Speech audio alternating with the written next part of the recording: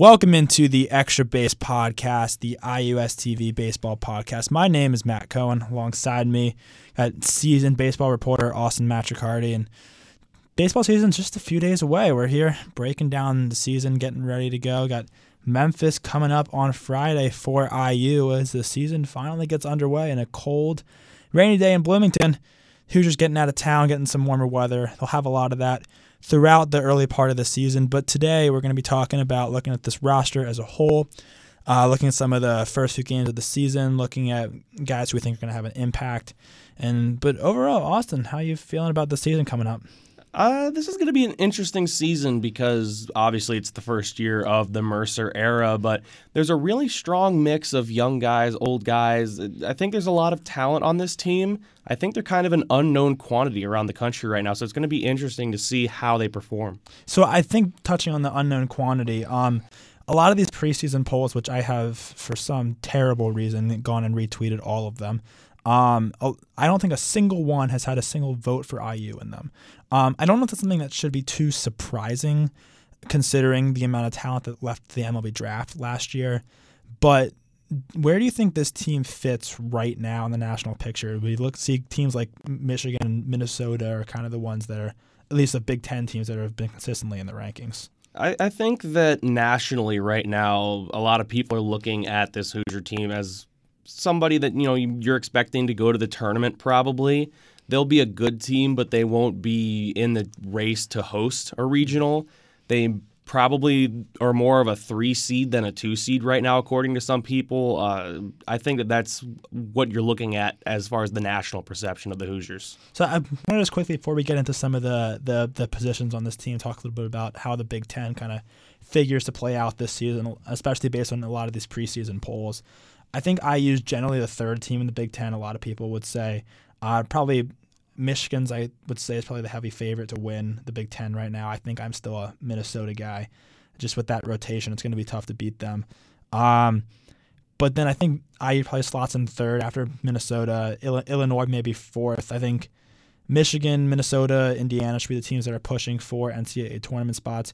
Illinois may push for one at the end. I think Purdue and Ohio State, the two other teams that made the tournament last year, will maybe fight around. I don't think they're going to be as good as they were last year, and IU avoids both of them. I mean, I guess they play Purdue technically, but it's a non-conference game, which I still don't understand how that works. But I think that's just an interesting schedule that IU is going to have, considering that they avoid a lot of the top-tier teams in the Big Ten, and they only play 3 games on the road against the top team in the Big Ten. And that's in Ann Arbor. Minnesota comes to Bloomington.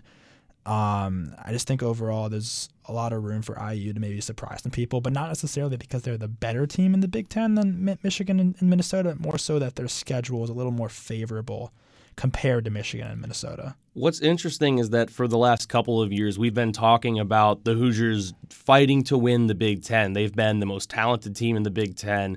We think that this team should win the Big Ten, but they haven't really had the schedule shake out in their way. Michigan had a run last season that pushed them towards the top of the conference, and because they had a weak schedule. And because the Big Ten doesn't play a true round robin, it basically leads to this whole thing where maybe a weaker schedule for one team ends up deciding the league. Obviously, you still have to go out and win the games, but it helps if you avoid certain teams. And it looks like the Hoosiers have a pretty favorable schedule this year. This team might not be as talented as last year's team or maybe the team from the year before, but they have just as good of a shot of winning the Big Ten because of their schedule. Yeah, and I think the key reason why people are looking at this team as maybe not being as good as it was last year, I think, has to do more so with pitching than any other part of the team. They do bring back 7 of the position players from last year's starting lineup, and I think let's start with the position players. And I think let's start in the outfield. I think Matt Gorski is probably the leader of this team, I would say, just from a pure production standpoint. He's been picked as Big Ten preseason player of the year multiple times. I forget the exact outs. I think Perfect Game in D1 baseball had him as a preseason Big Ten player of the year. He's a guy that a lot of people expect to be the key guy of the offense on this team. And we talked to him a bit at Media Day. He's not really letting those awards bother him, as I don't think any player would. And frankly, I think if we asked any player, are you letting these awards get to you at all, they would never say yes. That's just a lot of players speak. But I think overall Gorski's a guy that we're feeling pretty confident about in the outfield, and I think the same goes for Logan Khalitha. Yeah, those two, that's your dynamic duo right there. Those guys are hitting 1-2 at the top of your lineup. They're just so dynamic as players. They should both be all Big Ten contributors. Gorski should be the Big Ten Player of the Year. He certainly has the capability to win that award. I think that if you have question marks anywhere on the diamond, it's not in center or left field. Yeah, without a doubt. I mean, those are two guys that are going to be two of your top base stealers too. So not only are they going to be producing with the bat, but I think with Jeff Mercer, who we talk a lot about how much he wants to be aggressive on the base pass, those are two guys we're going to be seeing a lot of production from, not just with batting average and RBIs and stats that you'll actually get at the plate. The more interesting question, though, Austin, I know this is one that you're really focused on, is the right field spot. How do you think that's going to play out? I think it's going to be really interesting to watch who plays in right field for the first couple series, because the one thing that this team really, really has is depth in the lineup. There are so many different players that could make an impact for the Hoosiers. For this right field spot, I'm looking at the trio of Sam Crail, Elijah Dunham, and Carter Bridge. Crail and Dunham, sophomores, they had pretty solid freshman years last year for the Hoosiers. Bridge comes over from Heartland Community College. He played really well last year. 353 average, 43 RBIs, 19 stolen bases. There's just a lot of talent here between these three. I think that right now I'm going to lean towards Crail as the front runner, but in all honesty, I wouldn't be surprised to see all three play even on opening weekend. Yeah, so IU, I'm looking at the roster right now, has 7 total outfielders on the team. I think 2 of those are guaranteed spots, but I think of the 5 guys that are left over, I wouldn't be surprised if they all see a decent amount of playing time. I don't want to say significant playing time, but enough to actually have an impact on the season. I think Sam Crail and Elijah Dunham have got to be the favorites for the right field spot, just based on what they did at the Fall World Series and also the experience they've had at a collegiate level. Because after them, I'm looking at a guy like Grant Richardson. Actually, I think he's a freshman that may boast one of the higher potentials of the freshman class. He was fantastic at the Fall World Series. I would say he was the best freshman overall there, and he's just in a spot right now where he may not be the guy at the beginning of the season. Maybe if he gets some pinch hitting opportunities, some later game opportunities, comes in and gets something going for the offense, or even makes a spark on defense, he may get some more time down the road. I think he may be the future at right field, being so young right now. But he's a guy I really want to keep my eye on throughout the season. But I think overall, this competition is something to be excited about. And I think, even if you look at a guy like Tyler Van Pelt, who I know you like, there's just a lot to look forward to, I think, overall. But I think all 5 guys really could play. Do you think that we could really have 7 different outfielders played this year? I wouldn't be surprised at all, especially if you see some of these guys slide into that DH spot every once in a while too. That outfield group is very talented. Going back to Dunham, this summer he played in the New England Collegiate Baseball League for the Plymouth Pilgrims. He hit .301 with 7 home runs and 24 RBIs. That's pretty good. In 41 games. He played, I believe, left field and outfield as well as first base. So he's got a little bit of versatility to him. I wouldn't be surprised to see Elijah Dunham be a big contributor on this team. Yeah, I think, I could be mistaken here, but I think Sam Crail was the right field starter for one of the Fall World Series teams. I don't remember which team he was on. That sounds right. And I think Elijah Dunham was the starter for the other team in right field. I think just based on that, those have got to be your 2 favorites. But Grant Richardson hit a home run. Also, for a lot of this, we've seen them play 3 games, and 3 games that didn't count. They've had a lot of practices throughout the winter, obviously, getting ready to go for the season here. So there's only so much we can really make judgments off of from the short amount that we've seen, because obviously we haven't been in to practice every day. That's just not a thing we can do. But I think then the outfield generally is something I don't think many people are worried about overall, because once you make your decision of Sam Crail or Elijah Dunham, I don't think there's much to be worried about, because if one screws up, then you got the other guy. Yeah, if both struggle, you got 3 more guys. Yeah, no, it's a really talented group, and I think that you could throw any of the 5 guys after Gorski and Kalitha out there in right field, and you can feel confident about what you've got out in the outfield. Yeah, and so with that, I think that I want to swing over to the infield spot where I think there's a little bit more uncertainty than we have in the outfield, maybe some more discussion to be had. I think really the infield, you have Jeremy Houston for sure, Sharpie, shortstop. Yes. Then what? Well, you've got Feynman behind the plate, Sharpie, that's good to go. He's your guy, definitely. Outside of those two, Matt Lloyd is going to play in some capacity. We just don't know where because he can play first, second, and third. So, and he pitches. And he does pitch, yes. He does a lot of things. I'm convinced he could probably play right field too. So maybe he starts in right field. Who knows? But well, that would be an interesting turn of events for sure. Yeah, but so Matt Lloyd is going to play in the infield probably in some capacity. We just don't know where. I would expect either third or first. I'm leaning towards first personally, but after Feynman, Houston, and Lloyd, there's a lot of question about who might be your second baseman, third baseman, etc. You've got Justin Walker, Drew Ashley, and Cole Barr, who are 3 sophomores who played very well as freshmen last year. They had their ups and their downs, but they all contributed to a team that was won 40 games last year. They weren't small fries. Yeah. Then you've got Cade Bunnell, who's got a lot of buzz coming in. He was a JUCO transfer last year. And then Jake Skrine, too, who's a freshman. He played pretty well in summer ball. He's got a lot of height, too. I don't know how you make the decision here, so I don't envy Jeff Mercer at all. Yeah, I mean, certainly having options is really not a bad thing, especially for a first-year head coach at a Power 5 program. There's really – he can't go – I don't want to say he can't go wrong because, you know, if something doesn't work out, then obviously he went wrong. But – if it doesn't work out, then he doesn't really have an issue because he's got guys he can just go to change. I think that might be the key piece of this team. I think we're going to keep going back to as we look at this team throughout the season. I think we're going to keep saying the depth of this team, the depth of this team, the depth of this team. Yeah. I think that may be the reason why they are able to be a successful team this season. Maybe not. I mean, the top tier talent's there, right? In Matt Gorski and Kalitha, Lloyd. We got Paulie Milto in the rotation. I'll talk about him later. But if this team's going to go anywhere, it's going to be because of the depth. And I agree. You can withstand injuries if they happen.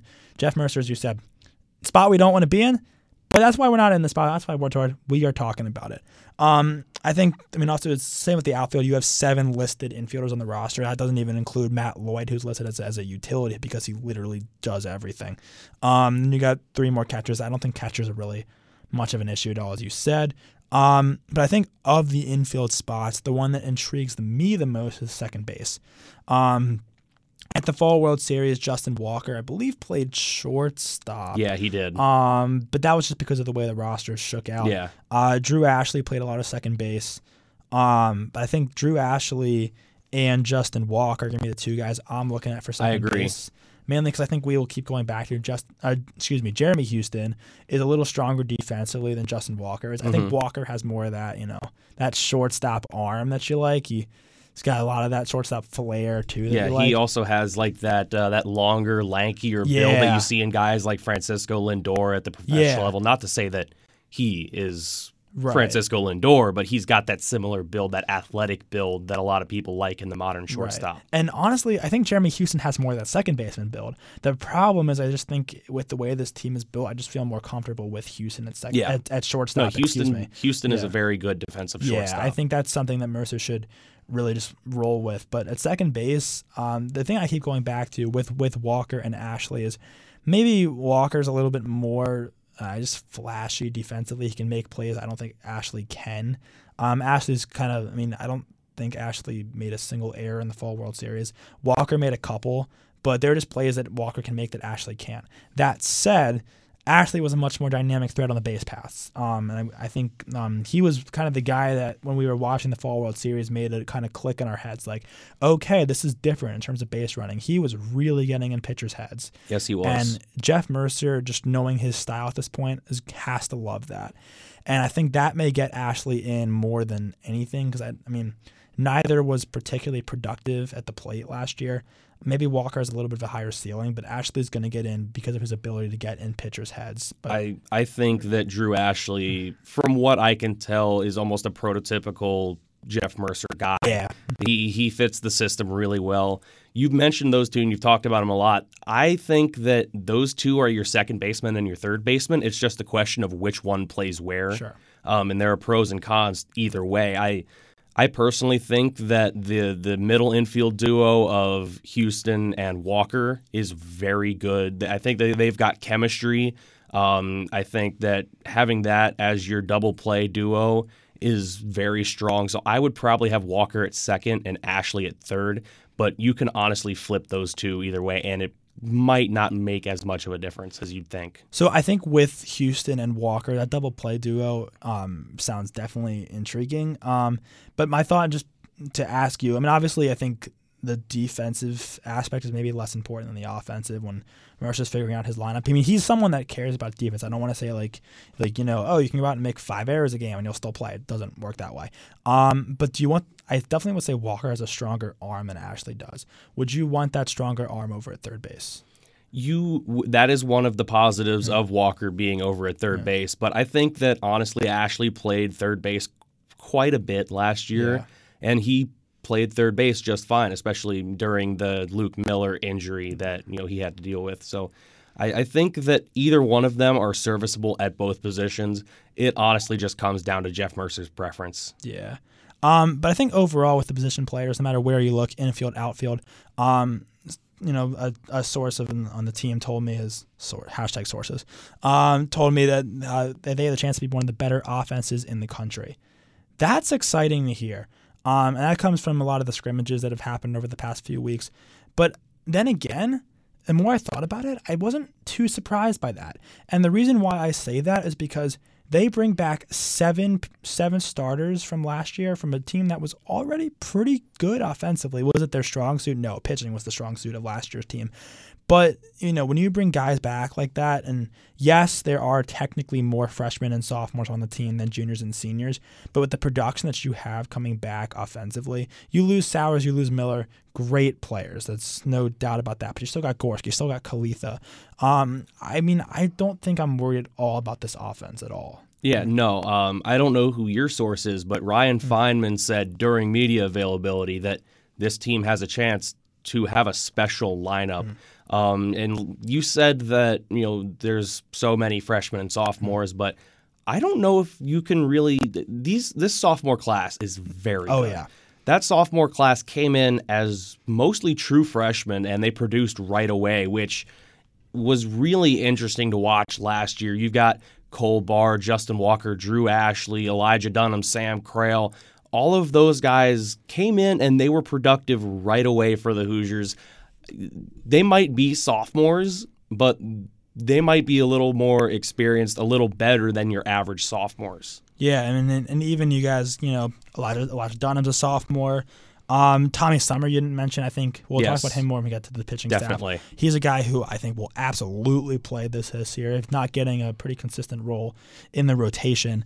The sophomore class is one, just going through the roster here. Grant Sloan is technically sophomore eligibility. He's a pitcher transfer from Virginia. He throws gas. I'm excited to see him out of the bullpen probably. But just overall, sophomore class, something to really be excited about. I was saying earlier, there's 10 freshmen and 10 sophomores on this team out of a roster of 35. So the team generally is pretty young. I believe actually the senior class may be the smallest group out of the team. I could be wrong, but let me double check that. Is 1, 2, 3, 4, 5. Yeah, 6 seniors. That's the smallest group out of the team. I think that makes it 9 juniors because math. We are journalism majors here and not math majors. There's a reason for that. But so I think overall, just with that youth on the team, there's a lot to be excited about for not just this year, but the future of the program. Because a lot of these guys are going to play. We talked about the depth on this team. Just looking through the freshmen, Richardson we talked about probably going to play. Alex Franklin, we'll talk about him later. I think he was kind of an interesting addition to the team. But Bloomington, Indiana guy. The fans are going to love that. Yes. Tyler Van Pelt in the outfield, probably going to play at some point. Another Bloomington High School South guy. Another Bloomington South guy. A lot of Panther pride on this Hoosier roster. Gabe Bierman, a guy who's going to be in the rotation, I think will probably fight for a midweek spot.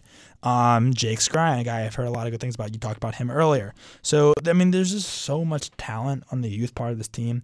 That also means that the seniors are going to have to play a role in getting these guys ready to go, because I don't think there's a single freshman when you look at this right now, despite there being 10 of them. There's not one that I say, okay, you're going to play. I think next year there may be a few guys like that with Ethan Fakrumba and Brant Voth coming in, but that's not this year's team. But maybe they're not starting from day one, but they're going to play, and that's going to be a key part of this team this season. I want to move over to the pitching staff now, because we talked so much about these position players, and pitching is going to be important for this team, because that may be it was the strong suit last year. It's maybe the question mark this year, with guys like Jonathan Stiver gone, Tim Herron's gone, BJ Sable's gone too, is more, I'm sure. I'm not coming to my head right now. So you got Paulie Milto is, I think, your Sharpie, number one, unquestioned leader of this pitching staff. Talked about I was the captain last year. I mean, do you have any worries about him at the top of the rotation? I have absolutely no worries about Paulie Milto. I'm more worried about what I'm going to have for dinner tonight than I am about Paulie Milto. What are you going to have for dinner tonight? That's a great question. That's why I'm worried about it, Matt. I don't know, honestly. I'm more concerned about that than I am about Paulie Milto's pitching this season. He is an absolute rock. He will be very good for this team, because he's been very good for this team for the last 2 years. I think after Milto, I agree with you fully there. Milto was a captain last year. He'll be ready to go. He had a better ERA than Stever, I'm pretty sure, last year. He was definitely more consistent. Definitely a better record, I think. He was definitely more consistent than John Stever last year. Stever had those ups and those downs, and he just had really bad luck. Yeah. Also, Stever did. He had a couple games where he should have gotten an easy win, and he just couldn't get the run support. Very good player, and that's why he got taken in the 5th round by the Chicago White Sox, I believe. Yeah, the White Sox. But Milto is a guy that's going to go out there, and every single time he's on the mound, he will give your team a chance to win, and that's all you can ask of a Friday starter. So, Friday starter, I think without a doubt, easy, Milto, not worried about it. I think the Saturday starter is almost a Sharpie. I'd be willing to write it in, how about erasable pen? Tanner Gordon. He is a guy that I've heard, he hasn't thrown a single pitch for IU yet in a game, but he's a guy I think a lot of people are going to be excited about this year. He, in the fall scrimmages, absolutely dominated Louisville. And he's a guy of, rack up strikeout numbers, throws gas also. I'm not really too worried about him either, despite him making a jump over to the Big Ten. But I think for Saturday starter, he's got to be your guy. Yeah, I think that Tanner Gordon is a guy that has a chance to have a special year. He could be an all Big Ten kind of pitcher. You look at his numbers from last year at John A. Logan College, and it looks like video game numbers. He made 12 starts. He went 9-2.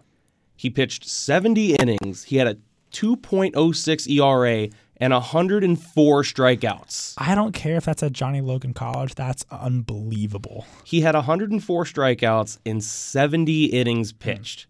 That's good.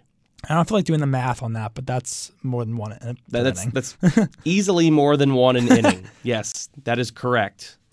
So I think that there's not a whole lot to worry about with Tanner Gordon. I think you slot him in on Saturdays, and he gives you a chance to win every Saturday. So right there, that 1-2 is very, very good. Yeah. And 1-2, I think definitely is very good. I agree with you. Definitely there. I'm not really worried about those two guys at all. The question, though, midweek and Sunday. I think midweek. Sorry, let's start with the Sunday guys, because we'll be seeing them before we see the midweek guys this season. Excuse me. For me, I still think it's Andrew Saalfrank. I know we talked a lot about his inconsistencies in the past, but just the height of Saalfrank is a lot higher than a lot of these other guys on the staff. You may get more consistency with someone else on the staff, maybe like a Tommy Summer or maybe even a Gabe Bierman, the freshman. But I just think I just can't get that Texas game out of my head with Saul Frank. If you can get him to be, good Saul Frank more than bad Saul Frank, I think he's got to be your Sunday starter. Andrew Saul Frank is basically IU baseball Troy Williams. It's really cool. Oh, God. Andrew Saul Frank does both good things and bad things. It's sometimes he is very, very fun to watch. When Andrew Saul Frank has got it going, he can almost be unstoppable. But when he is not on his game, things can get ugly quickly. Hence the Troy Williams comparison, obviously. I don't know if he's your Sunday starter just because of that inconsistency. He definitely has a high ceiling. His ceiling is very high. And he's shown that multiple times. He's had big games against really good teams. But I'm not sure if maybe you go with a Cam Beecham, a Tommy Summer, because those guys are very good too. They don't have the ceiling that Saul Frank has, but they are very consistent. You know what you're going to get out of them more often than not. So would you have Saul Frank as your midweek guy, or would you just have him in the bullpen? So honestly, he pitched out of the bullpen some last year, and I thought that he showed that he could be effective as a middle reliever, a setup guy, etc. When he doesn't have to worry about going out there and saving his energy for 4 or 5 innings. When Andrew Saul Frank can go out there and he can just let loose and just fire for an inning, he could be effective in that role. I think that he could continue to be effective in that role if that's what Jeff Mercer and Justin Parker choose to do with him. Sure. So then turning over to the midweek starter, do you have a guy that's your favorite to pitch in that role? I think I would go with Tommy Summer at the moment. I think that I'm just stuck on Saul Frank being in the bullpen where, his inconsistency has less of a chance to show up. I think that you pitch Beecham on Sundays, you pitch Summer on your midweeks, maybe not, maybe against Louisville or Kentucky. Maybe that's a spot where you throw Saul Frank out there to start a game. But I think that Summer is definitely a guy that has a prime opportunity to pitch on Tuesdays and or Wednesdays, Mondays, whatever. I think that maybe that's where you get starts for some of those really talented freshmen that you were talking about earlier, like Bierman, like some of the other guys like Braden Tucker, maybe. Just some very good young guys on this team, and I wouldn't be surprised to see them pitching on Tuesdays as well. Sure. So there's 18 overall pitchers I was counting while you were talking. That includes Matt Lloyd is still listed as a utility. Not to put you on the spot, but I'm going to put you on the spot. Of those 18 pitchers, how many do you think actually get a chance this season? Get a chance just to pitch, period? Just to pitch, at least an inning. Well, no, at least an inning's kind of not a lot. Let's say more like 5 to 10. 5 to 10 innings. So Matt Lloyd, obviously, there's one. Grant Sloan, Gabe Bierman, Connor Manis, Austin Long, Paulie Milto. I'm starting to run out of. Okay, Kruger. Because this is actually just because of the roster lists left-handed and right-handed pitchers in different spots. Yes, that's true. Yeah. So, you said 18? It's 18 including Lloyd. I mean, I'd say probably around 10 to 12, maybe 13 to 14. I would say 13 or 14 of those guys will probably pitch this year. There won't be too many guys that just don't get an opportunity, I believe, because there's just so much talent and so much depth among this pitching staff. Yeah, and I think overall with the starting pitchers, again, I think same with the infield, you can't really go wrong in the sense that if one guy doesn't work out the way you'd hoped he would, you're fine because you still got other guys. Now, let's say none of them work, which I don't think happens, but that's theoretically a possibility. I just don't see that happening. I think Mercer will at some point find his guy. The question still remains who it is. I think it's harder to figure out with the pitching staff because of how many pitchers there are who will be that guy. That's why I'm kind of excited to see who's going to pitch on Sunday against Memphis. We don't know right now who that's going to be. It's a very interesting question. I think personally it's going to end up being one of the older guys. Probably. The question is which older guy. Look at a guy like Tommy Summer, Saul Frank. I mean, Beecham maybe. It's got to be probably one of those, just because I doubt he throws out a freshman in the first game in the first Sonic game of the season. That said, Memphis would be a decent place to throw out a freshman, just because it's early in the season. Game that probably won't matter that much. You probably win the first 2 games of that series anyway. I mean, I think that's a series IU should be sweeping Memphis. Yeah, IU against Memphis and Tennessee should be looking for sweeps in both weekends. I mean, I'd be happy with 5-1 after those first 2 series. I mean, maybe if you're going to lose a game to Tennessee, they're still an SEC team, as IU, as IDS reporter Jared Rigdon loves to point out to me at all times. But that said, starting rotation, you got guys. I don't think that's going to be an issue overall. You'll find the right guy eventually. The bullpen, though, is where there should be actually excitement, I would say.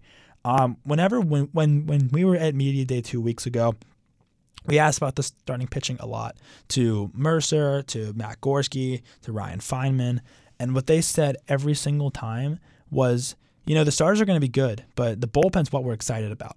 Jeff Mercer had a quote at Media Day, I got to pull it up quickly, said, "When you have a tough time, you call somebody you trust." He's got a lot of the guys you can trust out there. But who at the back end is the guy that you trust, Austin?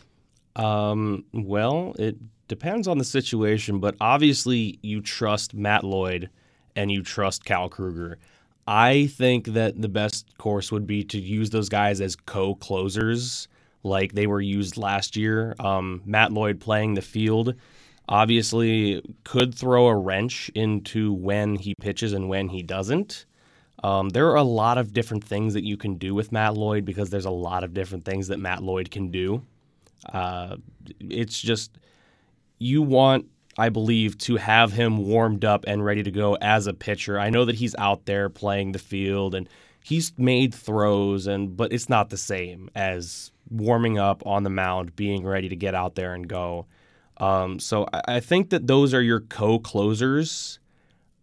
And I think it entirely depends on whether or not you have enough time to get Matt Lloyd out to the bullpen to warm up during, a half inning or whatever.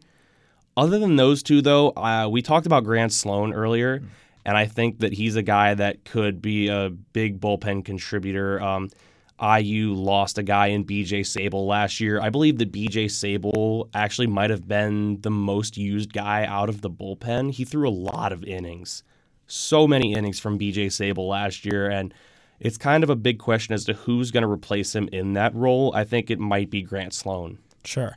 I think overall out of the bullpen, Matt Lloyd's got to be a guy that you got to look at the back end of the bullpen, as you talked about. I think with Lloyd, if you're Mercer, do you consider just giving Lloyd maybe a day off every few days and then saying, like, hey, you're going to go in and get a 6-out save to close up the game? So what's interesting, this is another one of those options. I said that you can do a lot of different things with Matt Lloyd. This is one of them. Maybe you have Matt Lloyd DH on a Friday, and he is designated, he's your DH, and he is going to pitch on Friday. And then he doesn't pitch the rest of the weekend, maybe.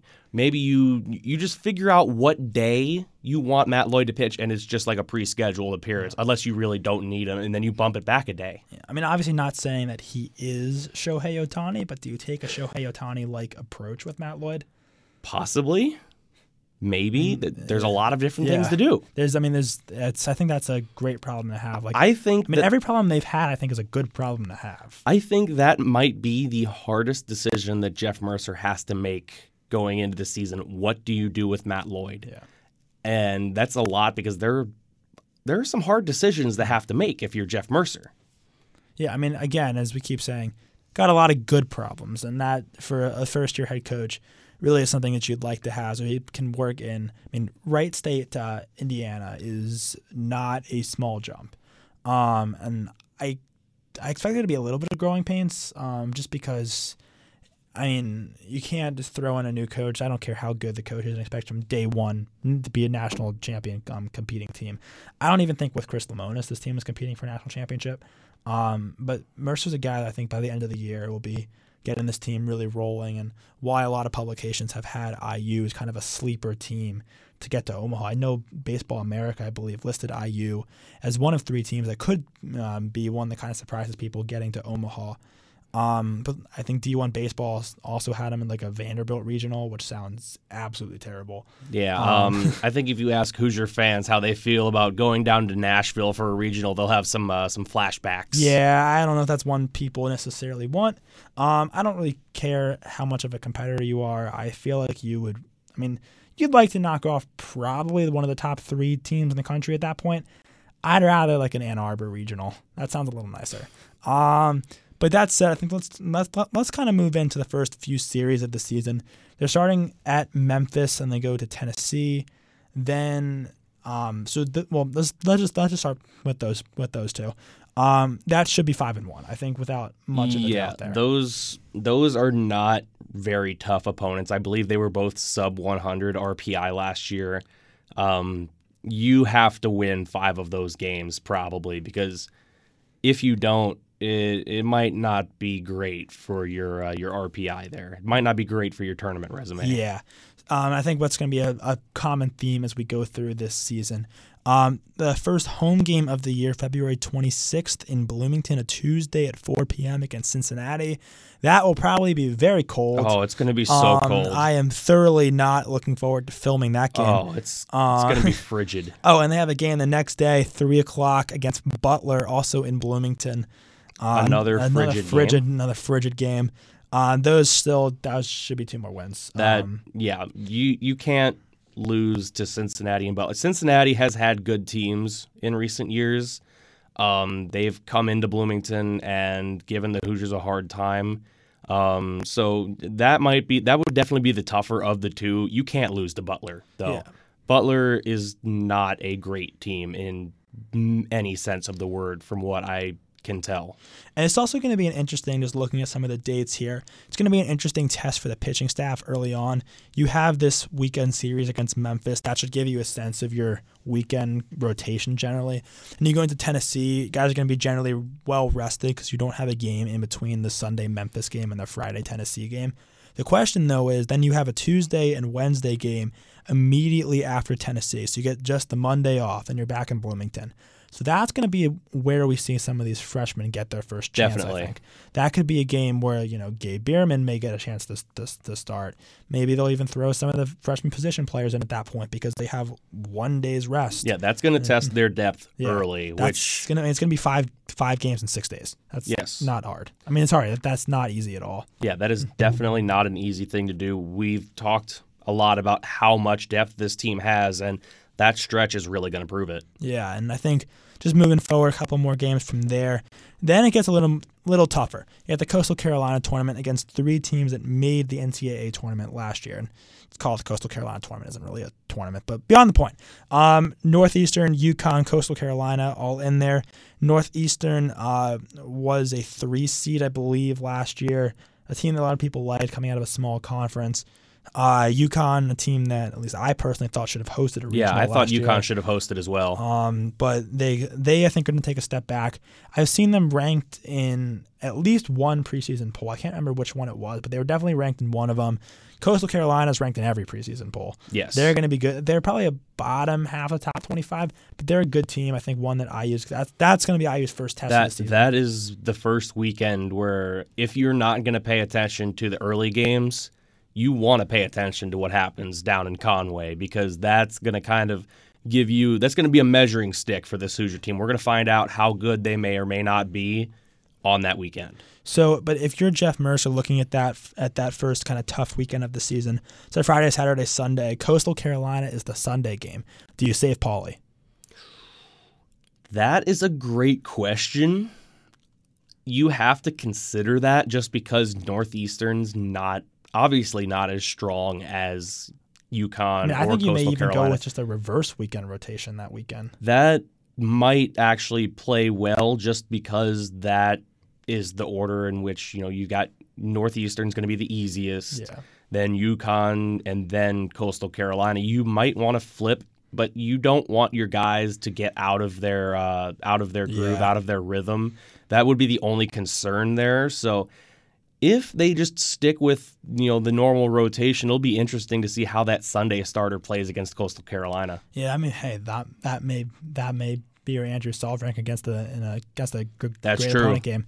That may be a chance for even either of one of the younger guys to get really to get thrown into the fire if you get to that point. 'Cause that's so just a lot. I mean, baseball is a true grind, but with the depth that IU has, I think Jeff Mercer doesn't have to be just wearing his guys out in the non-conference. But those non-conference games are so crucial because, as we talked about earlier, IU's Big Ten schedule is one of the easier ones for the top teams in the conference.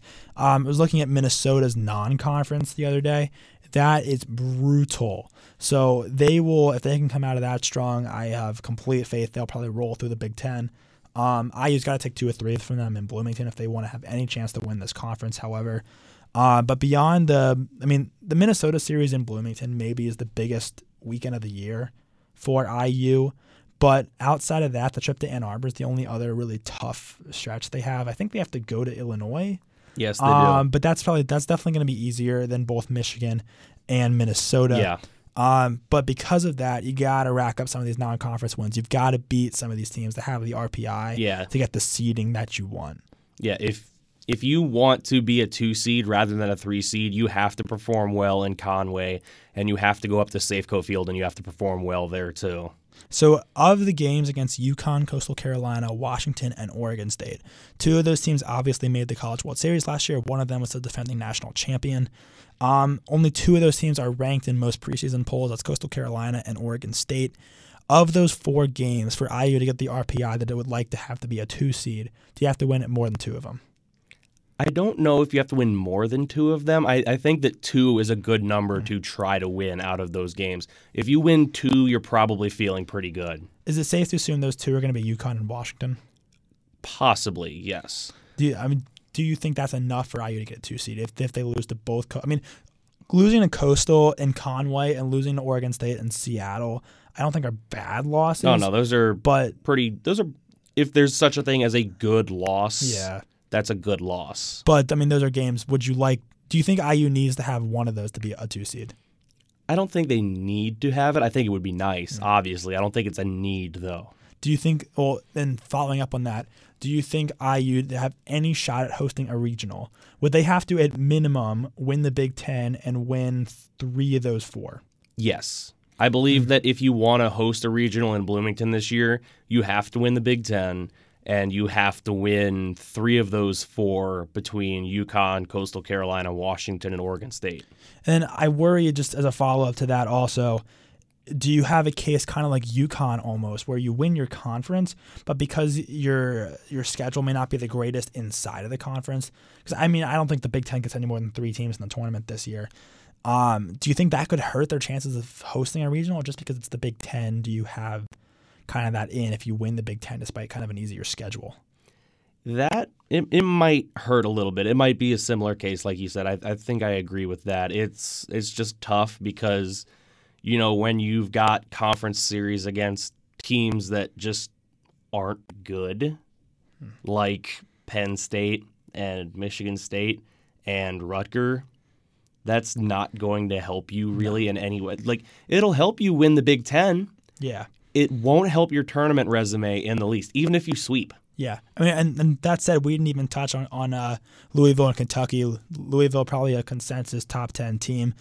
Kentucky looks like they were snubbed last year at the NCAA tournament. A big snub. I probably think they may be snubbed a little bit out of these preseason rankings. I don't think I've seen them ranked once. But still, I'd probably have them as like the 10th team in the SEC, which is still pretty good. The SEC is good at baseball, There's 9 ranked folks. teams in the SEC. At least I would have 9 ranked teams in the SEC. I think D1 baseball, which is kind of the favorite rankings, has 9 of them.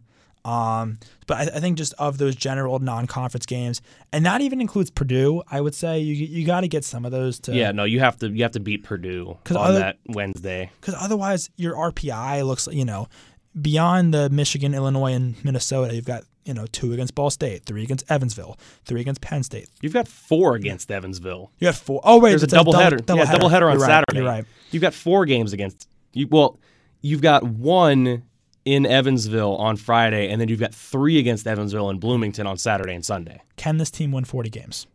Yes, last year's team won 40 games. I think that 40 is a good number to expect out of this team this year as well. I think that that's kind of a benchmark that you want to set. You want to break 40 wins. Do you think they will break 40 wins? That's a bit of a question there. I'm not entirely sure. The weaker Big Ten schedule, the weaker non-conference schedule will definitely help. But in order to do that, obviously you have to beat the teams you're supposed to beat, which Indiana hasn't done all the time in recent years. But once again, new regime, it's kind of Indiana is an unknown quantity, like we said at the start of this podcast. Yeah, and that new regime will get its first chance on Friday evening in Memphis. First season of the year for IU. I think it's one they're going to be expected to sweep, as we talked about earlier. There is a lot to talk about with this team this season. And Austin, do you have any kind of final thoughts looking ahead to the first series of the year? I just think that it's good that baseball is finally back. I think that fans are really excited for this season, and there's a lot of reason to be excited for this season. New coach, some new faces. I think it could be a lot of fun this spring to be a Hoosier baseball fan. And that will do it for this edition of the Extra Base IUS TV's IU Baseball Podcast.